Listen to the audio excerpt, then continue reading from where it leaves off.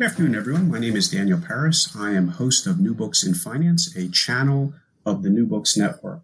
I am delighted to have as my guest today Tim Koehler. He is the author, along with Mark Goodhart and David Wessels, of Valuation, Measuring and Managing the Value of Companies. This is the seventh edition. Yes, seventh edition of this book. It's just come out from Wiley. First published in 1990, a new version available now. Tim, thank you so much for being a guest on the show. Thank you, Daniel. I'm happy to be here. There aren't many books that go through 7 editions. As a historian myself who works in the capital markets, I just couldn't resist the notion of going through the history of this and asking you to highlight what you see as the key changes, not between 6 and 7 necessarily, in just an effort to support sales, but really from 1 through 7, not every line item, but the main arc of trajectory, the audience changes, the emphasis changes, and how you've seen this experiment work out over a 30-year period. Well, thank you, Daniel. The probably worth sort of stepping back to why we wrote the book in the first place. Back in the late 1980s, the world of finance was in some ways similar to today, where back then we had what were called corporate raiders who were going after undermanaged companies. Now we have activist investors who sort of do the same thing. Back then, the raiders would actually try to take over the company and then change what the company was doing. And as a consulting firm, we felt it was important for McKinsey to be involved in those important strategic decisions for our clients as to sort of how to deal with raiders. And evaluation is an important part of that. How much is a company worth? How do you maximize value? So that's when we started our corporate finance practice. And when we started to do this, we realized that there wasn't sort of a standard way of doing things. And we wanted all our consultants to be doing the financial analysis and the valuation the same way. There wasn't a book that did that to our satisfaction. So we decided to write an internal handbook for McKinsey consultants. It was in a 3-ring binder. And that's what we did to get started. Someone suggested that we show it to some publishers. They liked it. We turned it into a real book. And that's how it all got started. What's interesting is if you look at the first edition and the seventh edition, the underlying principles have not changed at all. Ultimately, and that's because they go back beyond 30 years. Ultimately, the value of a company, as is the value of any investment, is a function of the cash flows that it generates. And the nice thing about a company is that you can disaggregate those cash flows into how fast a company is growing, its revenue growth, and what kind of return on capital it earns. So that carries out, that concept carries through all the editions. The other concept that carries through all the editions is that what ultimately matters is the long-term value creation for a company. You can fool the market by pumping up your earnings in the short term. But in the end, we think companies should focus on value creation for the long term. And that's a theme that's become much more popular these days. But we've been talking about that ever since. What's changed in the book over the 30 years is, one is we try to always make the book relevant to the historical context. So right now in the book, for example, there is a new chapter on ESG, which is an important topic that, with the Business Roundtable making its pronouncement last year. There's a chapter on digital. Companies are trying to figure out, well, what does digital mean for them? What should they be doing? There is some more information on more thoughts on corporate purpose and how that relates to value creation. And then finally, one of the frustrations that many large companies have, or many companies of any size, is their inability to translate strategy into action through adequate resource allocation in terms of where do they actually put their spending. The planning systems typically don't put it in the right places, and it creates a lot of frustration. So we've reflected a lot of that based on our consulting work and our research in the new book. In addition to that, There's always changes in accounting rules and tax rules that we have to reflect. And in addition, and finally, we find that we want to have case studies. Or the book is full of case studies, and people can enjoy a case that's a little more recent than something that's 30 years old. So we're always updating the cases to make them more relevant, what's going on in the world. And there's a lot of numerical analysis, statistical analysis where we use to back up our points, and we update that every time as well. So the fundamentals stay the same. The cases, the examples, the external environment, those are all the things that change with each edition. So, it's very clear on pretty much on every page that throughout you have planted the flag. And as you said, constants through the 30 years. And those constants, which I want to highlight again, you mentioned them, but the incremental ROIC plus growth on one hand, and then kind of a second constant is how you measure that. It's a robust DCF with a double check with something called economic profit, which we can get to in a moment. And they are constants throughout. What was fascinating to me, and again, I'm a practitioner in the field as well, and I am bombarded with valuation metrics and determinations of what is important all the time by vendors and by companies themselves. And, I have to laugh that, if you torture the statistics enough, you can get them to confess to anything. You have, as you said, been kind of tried and true on incremental ROIC and growth. You do highlight other, measure or generators of value and why they might be second best to yours. But I think in a world, particularly the public equity world, but also just general corporate world, where there are so many potential measures of value, I think it's worth, without getting too much in the math, and I do want to tell readers, although there's an appendix with a lot of formulas, the actual text itself goes pretty smoothly. And this is for a book on corporate valuation that's many hundreds of pages long. It is relatively lightly written, so I congratulate you and your co-authors on that. And it is not formula heavy. There are formulas, but it is not formula heavy. But let's circle back on why incremental ROIC, positive ROIC plus growth is the message that you're communicating to your clients as the key driver of value compared to so many other concepts that statistically can be generated and are every day, certainly on Wall Street and to some extent even on corporate Main Street. Yes, well, the alternative that most people point to is some measure of earnings, right? Whether it's net income or earnings per share or EBITDA, and they look at saying, well, the company creates value by how fast they grow their earnings by any of those measures. And what we show in the book, and this is just math, is that different companies have to invest different amounts of capital back into the business in order to achieve that earnings growth. So you'll have, let me just give you an example of two companies that we can compare. If you had invested $1 in Costco 20 years ago, or $1 in Brown-Forman is the owner of Jack Daniels. That dollar over about a 20-year period would have grown, if you add together share price appreciation plus dividends, to about $19. So both investments would have paid off the same if you're a shareholder.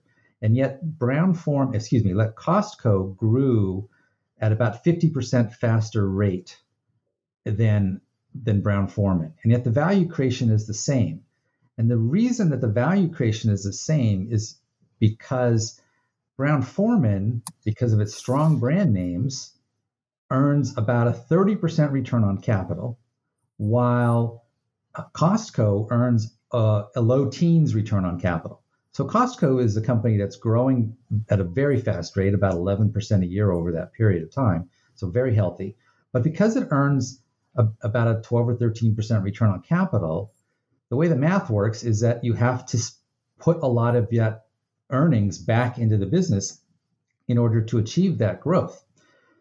Brown-Forman, on the other hand, growing at a low rate and earning a very high return on capital, doesn't have to reinvest very much. And as a result, the two companies, relative to their starting point, both of them generate about the same amount of cash flow over that period of time, And that's why they create approximately the same amount of value.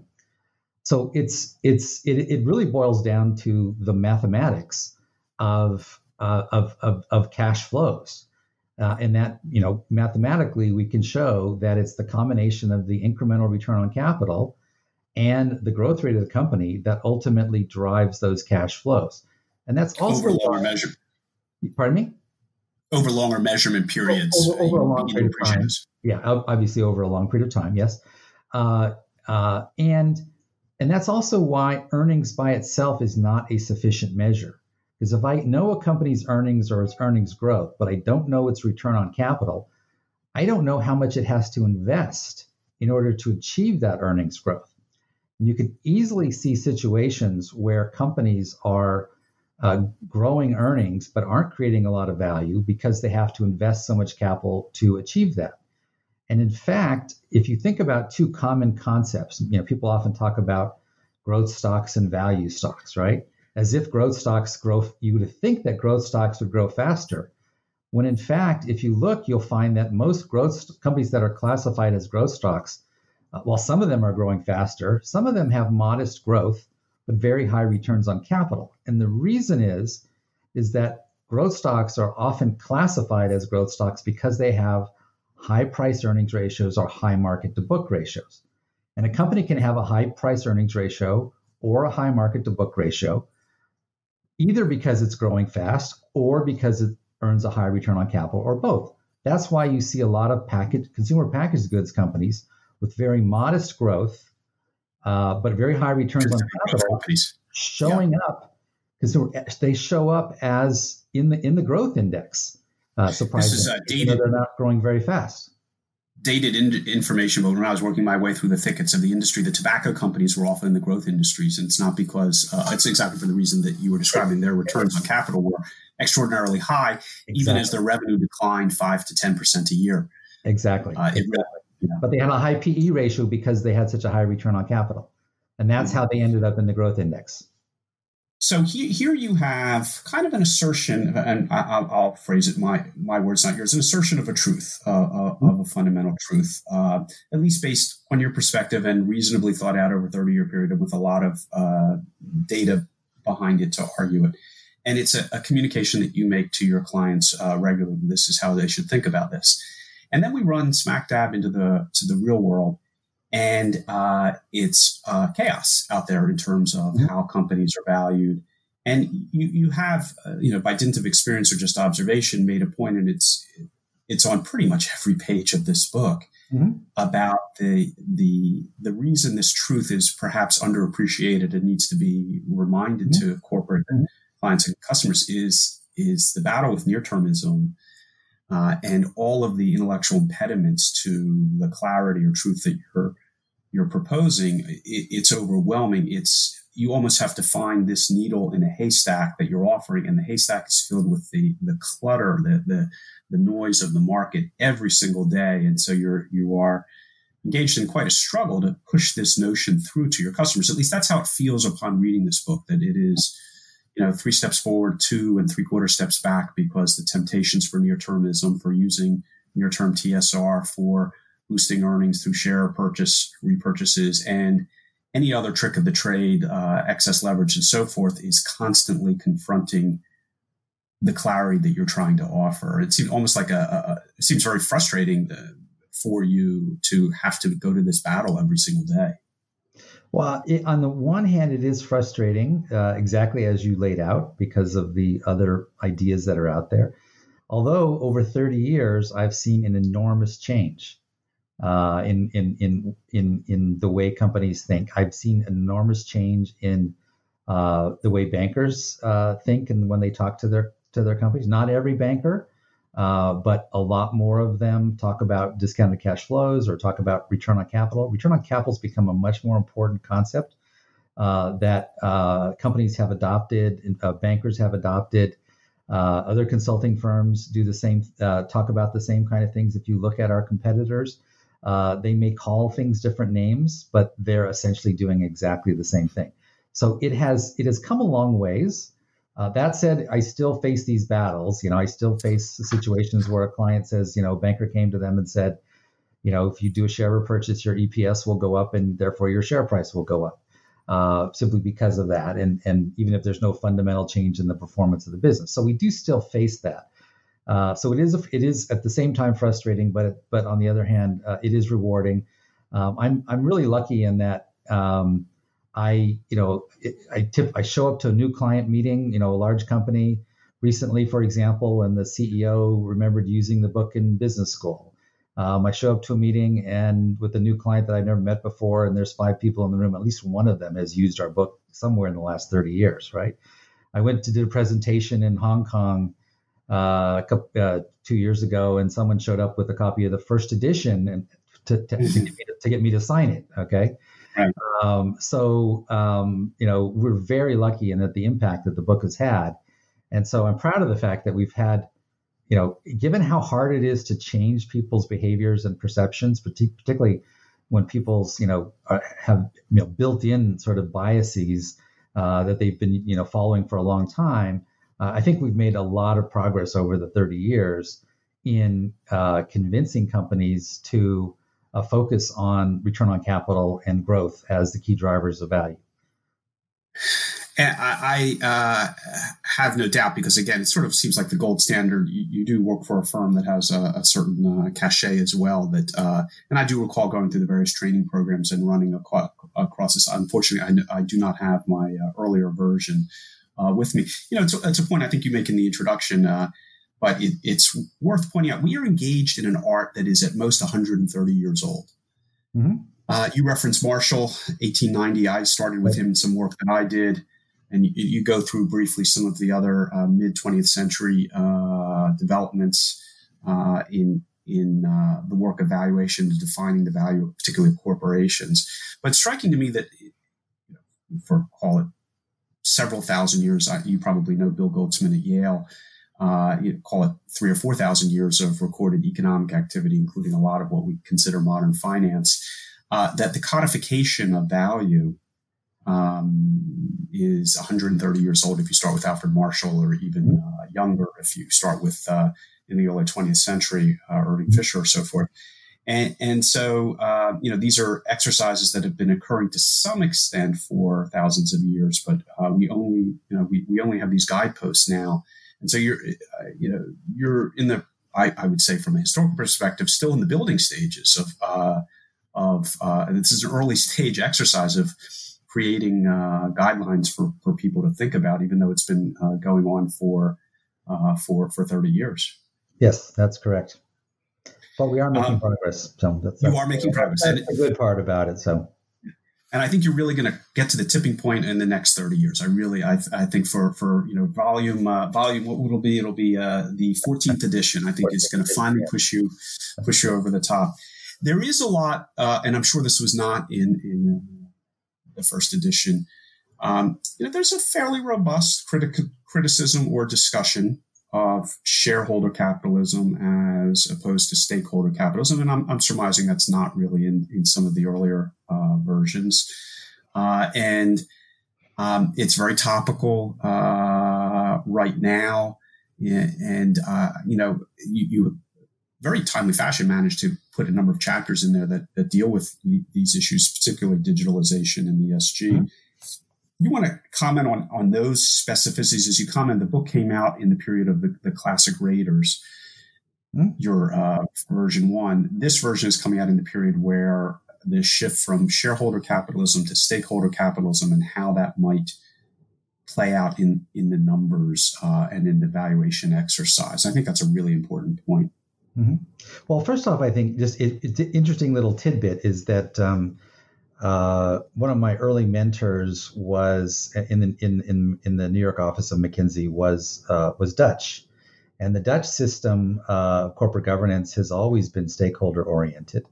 And in the second edition of the book, I actually wrote as I was transitioning from New York to the Amsterdam office, right? And so I spent the late 90s in Europe.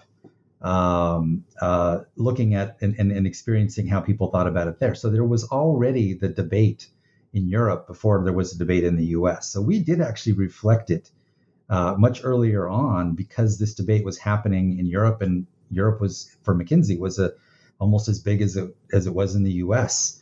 So it was an important issue for us way back then as well. And so we began to talk about it a little bit in the first, more in the second and third edition.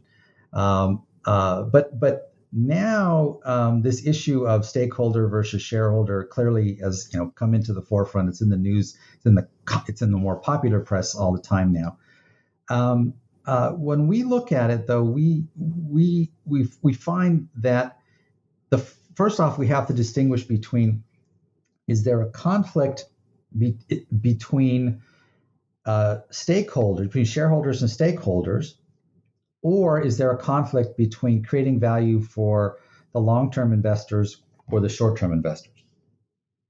And I think when you define it, when you look at it from that element, it's very easy for a company to fool the market in the short term, right? Because investors have a limited amount of information. Plenty of ways that a company can goose up their earnings for 2, 3, 4, 5 years, right? And get their share price to go up, right? And that may satisfy some of the short-term investors. But if you're doing that by skimping on product development or reducing product quality or not doing enough branding work or whatever, eventually people will notice that, right? Your customers in particular will notice that. If you don't treat your suppliers right, people will notice that, and it will make it more difficult when you want to renegotiate.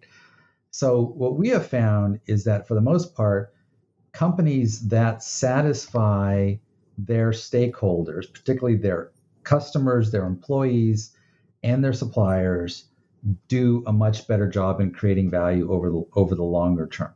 Plenty of examples of companies that have not done those things. Plenty of examples of companies that have taken shortcuts on safety, for example, in order to save a few dollars, and it blows up on them sometimes literally a couple of years later, right? Companies that take shortcuts on the environment, and it'll come back to haunt them later on. So the conflict is not as stark as it's often presented, right? It is starker if you say, well, I want to maximize today's share price for a group of investors who are going to be in and out of the shares, versus I want to maximize my share price for those shareholders who will be in it for the next 3, 4, 5 years, right? I have to make a choice as a manager. I can't do both, right? And so we would argue that you're always going to have shareholders, so better focus on the ones who own it for the longer term, or who will be buying it later on for the longer term. Focus on those longer term shareholders. That will then generally lead you to focus on innovation, product quality, customer service, happy employees, good relationships with suppliers in order to get there. And of course, good relations with regulators and a good safety record. All those things are important. Now, there are some situations where that rule doesn't necessarily work. The question is, how much profit should a company earn? Should a company that is able to charge a very good premium for its products? We've talked about this in I think in this edition or the last edition. A company like Apple Computer with the iPhone, they charge a premium product for that, right? Premium price for the product, and their satisfied customers are willing to pay that premium price. Now, the question is, if you say, well, we should try to satisfy all of your stakeholders, what is the right price? Now, economic theory says if you're trying to satisfy your shareholders, you set the price at the amount that maximizes your revenues or your profits, right? And your customers will be happy, and your shareholders will be happy as well. Now, they could lower the price. Their customers might be happier, but should they lower the price? And if so, how much should they lower it? So there's no guidepost unless you have a long-term shareholder value creation perspective. Should you pay your employees more than is necessary than competitive wages? All these kinds of difficult questions aren't answered by the shareholder versus stakeholder debate. If you took it to an extreme and said, we're only going to earn our cost of capital, and anything above our cost of capital as a company, we're going to give it back to our employees, to our customers, to our suppliers, that company probably wouldn't attract any capital. And by the way, it wouldn't attract very talented management. It wouldn't be innovative, et cetera. So you do have to have some opportunities for the shareholders to create value for the shareholders in order to encourage innovation, in order to encourage risk taking, in order to keep the best employees happy, the best talent happy. And that also leads typically to more satisfied customers and more satisfied suppliers, and a better situation for the community as well. And so we're back. Go ahead. Sorry. Go ahead. We're back really to this, as I mentioned, it's kind of on every page because I think it belongs on every page, is the battling, I think you referred to it as the treadmill in regard to the stock market, but the battle with near-termism. Yeah. Let me ask you, based on your practice and on both this book, but also your ongoing practice of trying to communicate this type of management strategy, publicly traded companies are structurally at a disadvantage to try to do what you're doing. Privately held companies have a greater shot at doing it. Have you empirically observed that the privately held companies get closer to your ideal of management than publicly traded ones because of the near-termism that is just endemic to the public markets? That's a good way of putting it, and I would argue that there are public companies that are long-term oriented, that are private companies that are short-term oriented. It really depends, right? Although we have done one of my colleagues has done some research working with private equity-owned companies and found that the managers of private equity-owned companies would say that they're allowed to do things that they don't think that they could do if they were publicly listed, things that are complex to explain or a little longer-term oriented, right? So there is some truth to that. On the other hand, I've seen privately owned companies that are very short-term oriented because they've got the wrong kind of private equity owner. So not all private equity owners are the same. I think we should, for the audience's sake, distinguish between private equity, which is a leveraged buyout, restructure 5 years and out, and small p, small e, perhaps family-controlled companies or just stable private ownership, which could be in it for decades. Because in many ways, I don't consider private equity to be long-term at all. They are out of sight, but they have a time horizon which isn't much longer than that of the public markets. So I think it's almost public equity on one hand, along with, and again, this is unfair, but I'm going to go with it anyhow, private equity writ large, both together in the short-termism camp, and then privately held businesses, maybe family, but privately held businesses that have the luxury of long-term strategic planning. Is that a little bit too cartoonish? Well, in a way, I would have thought that as well until I started doing some work for some family-owned businesses. And what I discovered is it often depends on what generation of the family you're talking about, right? The founders tend to be much more long-term oriented. But some of the bigger companies that have been around for generations, where the family isn't as involved anymore, even though it's long-term capital, the behavior tends to be short-term oriented, partly because it's not that the capital isn't patient, it's that the board of directors just doesn't know enough to judge the management team, which is not family members, based on anything other than the short-term results. And so we see bad behavior and good behavior regardless of the forms of ownership.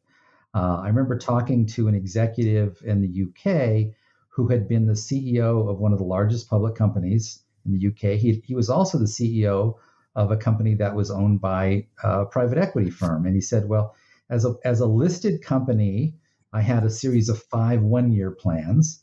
And as a private equity owned company, it was 1 5-year plan, right? And I could do things. What mattered is where I got to over 5 years, as opposed to what I did in the first year, right?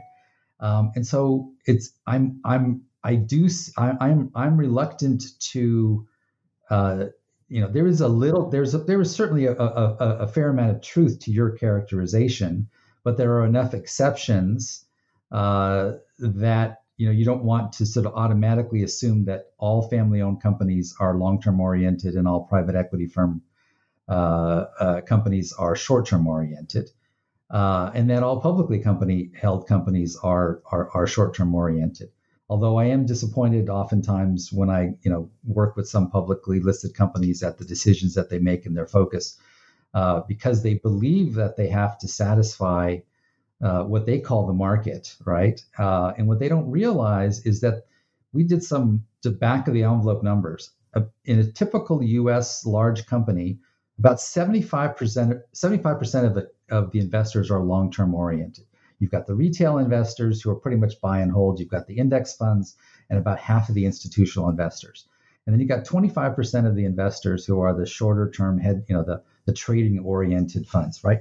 But they're the ones who make all the noise, right?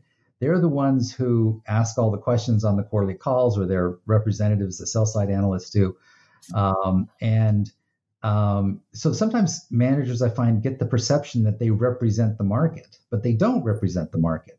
One of the things we try to do sometimes is to link up company managements and boards with sophisticated long-term institutional investors, and sit down and have them talk about what's important to these these institutional investors.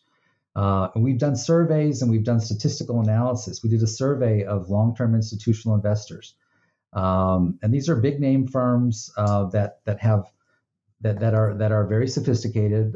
They've got fairly, but their holdings tend to be long-term. We said, well, what's important? What's not important? What was not important at the lower end of the scale was meeting or beating the consensus EPS, right? They think that can be a bad habit for companies. And we've talked to them and we've interviewed them about this, right? And you refer to this as the treadmill in your book, about once a company gets onto that treadmill, it actually becomes very, very hard to get off of it. And you're playing and losing an expectations game, because you have to avoid, each time you beat expectations, you raise expectations for the next quarter. And it ends in tears almost all the time. Yeah. But what we find is that these investors understand that there are forces outside of your control that will affect your earnings that you shouldn't necessarily try to control. Take currency rates. A typical, let's say, U.S. pharmaceutical company, or maybe better example would be a consumer packaged goods company or beverage company. That's based in Atlanta and makes fizzy drinks and only has about a quarter of its revenues in North America. A lot of these companies generate, 60, 70, 80% of their profits outside the U.S., right? And exactly. One of the things that happens is that exchange rates change, right? They have no control over exchange rates. Exchange, 1 year they'll go one way, 1 year they're going to go the next, right? When you talk to investors, sophisticated investors, they understand that management doesn't control and can't predict exchange rates, and they don't want management to worry about that. They tend to focus on their evaluation on a constant currency basis, for example. And so they're gonna say, well, yeah, if the exchange rate moves against you, maybe the share price is going to be a little bit lower, but we don't expect you as a management team to have been able to forecast that. And we don't want you to try to take actions because we know you can't forecast it, right? So we're just going to ride with that volatility, right? We're okay with that volatility because over the long term, we believe in the business model. We believe that you'll be able to earn a high return on capital and achieve a certain amount of growth. So it's what's not good is when companies take heroic actions to meet the consensus earnings that hurt them in the longer term. Selling a building at the end of the quarter is a classic one. We see that all the time. One story I heard that was, go ahead. Sorry. No, go tell your story. One fascinating one was that there was a company that had a big operation in, this is a number of years back in Russia. It was doing extremely well. Russia invaded the Ukraine. And there were sanctions imposed around the same time oil prices fell. So the Russia business declined considerably in a very short period of time, in a period of a couple of months. Their reaction to this was to cut their spending in Southeast Asia, which is one of their hottest growth markets, right, in order to meet their short-term earnings targets. And whenever I've mentioned that story to investors, they all sort of shake their head and think this is crazy, right? Take your medicine. You couldn't have controlled what happened to Russia, right? But don't cut your investment in Southeast Asia because that's the future. And this company was was under the wrong impression that the market would react mechanically to the short-term earnings and not try to understand what was going on and what was driving them and what was good and what was bad, what was under their control and what wasn't, and led to decisions that ultimately will hurt them over the time because they will lose market share in Southeast Asia because they're not investing enough. In the interest of full disclosure, because we didn't really discuss this before we started recording, I have to tell you, I basically am one of those investors that is a long-term, or at least tries to be, and has little reaction to quarterly results, but often feels compelled to communicate to the companies after the quarterly results saying, hey, listen to the call, all that's fine, but it's not what's motivating us. We do have our eye on the long term, and we just remind the companies that we're there. We're on the shareholder list, but we're not necessarily on the calls. We're not at the conferences. We're not jostling for one-on-ones because we are trying to maintain that long-term focus. But as you correctly say, the management just has the hedge funds are buzzing around their ears, and that's all they hear or see. So we do try to periodically get in front of the companies and just say, hey, let's take a deep breath. We're also a shareholder. By the way, we're a shareholder for a very long period of time. And it is probably, not always, but probably the case that what the hedge fund is telling you that we would take the opposite view. So just so you know, we're here. One of the things that we do quite regularly is meet with management teams to talk about their investors and their investor communications. We also meet with whenever our clients have a new CEO or a new CFO, we'll often sit down with them to talk about, concepts in the book and other concepts about what it's like to be a new CEO or a new CFO. And one of the things that I always tell the new CEOs and new CFOs about working with investors, find 10 to 15 of your top long-term investors like you, right? And develop relationships with them, right? Tell your story to them, listen to them. And if you do that, it'll give you more courage to make the long-term decisions. But you have to force yourself to reach out to the investors, to listen to those investors. Because if you're passive and you just read the sell side reports or listen to people who call you up, you'll get the wrong impression about who's out there and what matters to them. So you have to be proactive as a CFO and the CEO in reaching out to investors and understanding which ones matter and what they're thinking and not what the noisier ones are thinking. Amen to that. Again, we're on the. I'm disturbed that we're on the same side of an issue. So let's get back to something we can disagree on.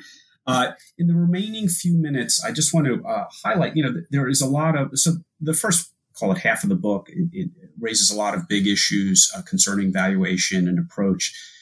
So roughly speaking, the second half of the book gets to the practicalities of how you do it. It's almost like a manager's handbook of thinking about projects and financing. And there are chapters on taxation and currency and leverage and all sorts of things. One of the most striking, which I think would surprise even readers not involved in finance, and if there are any readers not in finance listening at 38 minutes and 25 seconds of this interview on a textbook on valuation, we applaud you. One of the great points that you make, however, and I've observed, is that the financial statements which public companies produce and which effectively private companies of any size also produce, and which are highly regulated according to generally accepted accounting principles, are actually, they are also subjective, and they were chosen and agreed upon by some board of wise people at some point in time. But in order to get to where you like to be in terms of ROIC plus growth and proper DCF and economic value calculation, kind of the nuts and bolts of what you do, you actually have to restate much of the financial statements. I think that's a kind of a surprise. People would assume that if a financial statement exists, it's probably a good thing. But I thought it quite fascinating that the extent to which you basically want everyone to start all over again. Maybe that's too strongly stated, but they have to make a lot of adjustments to the financial statements. Without getting too much into the weeds, though, can you just comment on this notion that, the documents as presented to you, the investor or the manager, may not be the documents that you actually need to make the best long-term decision? Mm-hmm. That is correct. You have to take them apart, and we find that the longer term investors, the more sophisticated ones, are doing the same thing. They're taking apart and really understanding and crafting those financial statements into something we would consider to be more economically representative. And what we typically mean by that is separating out the operating from the non-operating, and the pure accounting things from those things which really affect cash flows.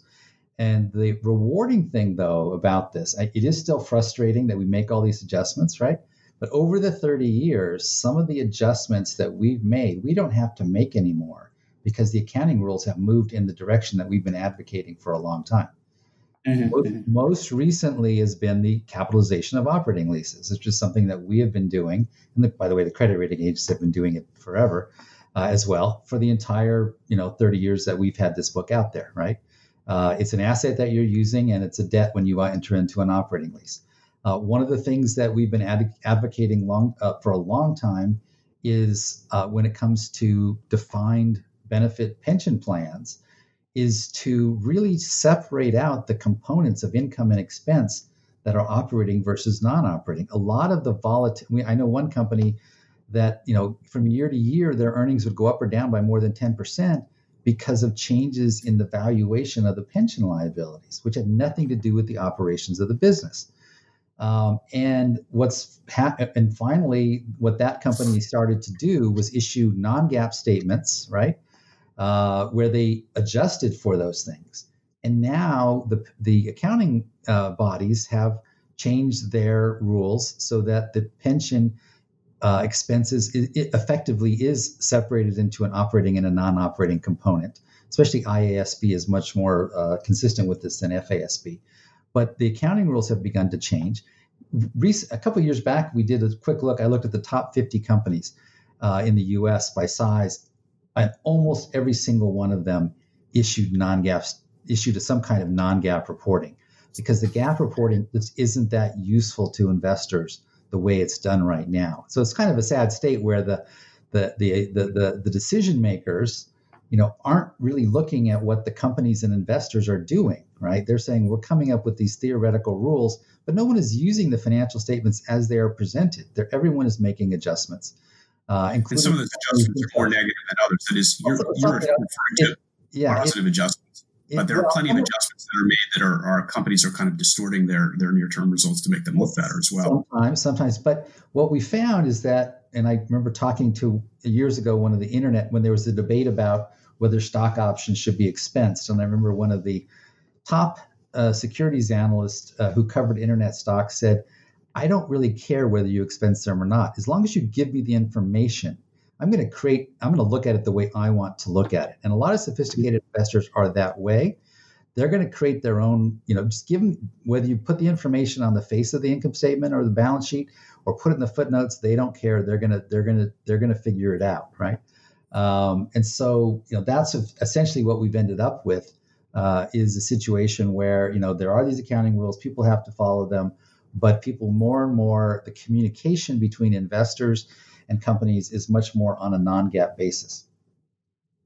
So, you spent, and it's 500-600 pages, 700 pages of laying out these guidelines in the book, and in a structured sort of empirical pattern. It's not all formulas. It's not all difficult formulas, but pretty, firmly stated guidelines that are mathematical or empirical in nature. And working against the noise of the market, working against financial statements that aren't structured to communicate that, among many other challenges as well. But you end what I thought was a fascinating note, and it highlights more the strategy end rather than the accounting end. As hard as you and maybe others in a less sophisticated manner trying to get to some sort of empirical truth, you do point out, and it's kind of core to a strategy consulting business, at the end of the day, you're going to be making some subjective choices in strategy. However much you dress them up in data, it can be hard. You're going to be making choices, decision-making under conditions of uncertainty. Absolutely. And the metaphor that you use is, do you bet on the horse or do you bet on the jockey? Do you bet on the business or the leader? Mm-hmm. And one without the other creates risk, but sometimes you like the leader, you don't like the business. Sometimes you like the business, you're not so certain about the leader.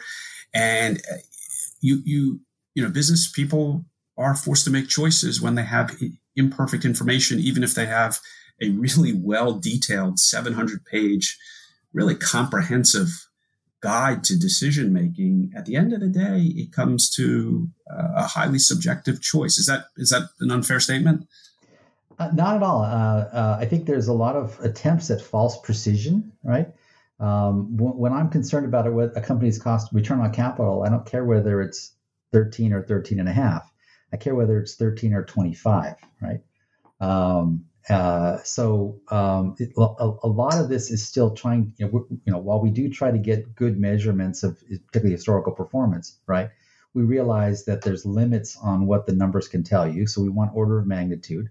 But also we have to, it's about the future as well. And so the fundamental question is, why is a company able to generate that return on capital and that growth? And what does that mean for the future? Does it have the products that are going to be attractive going forward? Is it investing enough in product development? Does it have a good cost structure relative to its peers? It's going to be able to earn have a good cost per unit so that it can make a good profit on each unit. All those things you have to ask about, from a qualitative perspective as well. The numbers are helpful because, but forcing you to put themselves down, sometimes it's often better to do it the other way around even, right? What do you have to believe to come up with a certain valuation is another technique that we can use. Because you're right, there is no one can predict the future. And so it is about using the numbers more as a way to think about the possibilities and come up with a consistent set of forward-looking and see what the implications are before you, in order to help you make decisions. I think Yogi Berra got that, something about the difficulty of forecasting, especially about the future. You do have, by the way, a chapter on trying to make that very subjective art a little bit more digestible and so forth. The book is Valuation. It's the 7th edition, Measuring and Managing the Value of Companies. Tim Koehler, thank you so much for being my guest. This is it's an expensive book. It has a list price of $95. However, if you think about, as a manager or an investor, the stakes that are involved in getting these questions right or wrong, the issues that are raised in the book are worth, frankly, a great deal more than that. So, thank you very much. Thank you for being on the show. Thank you very much for having me, Daniel. I've enjoyed the conversation quite a bit. As have I.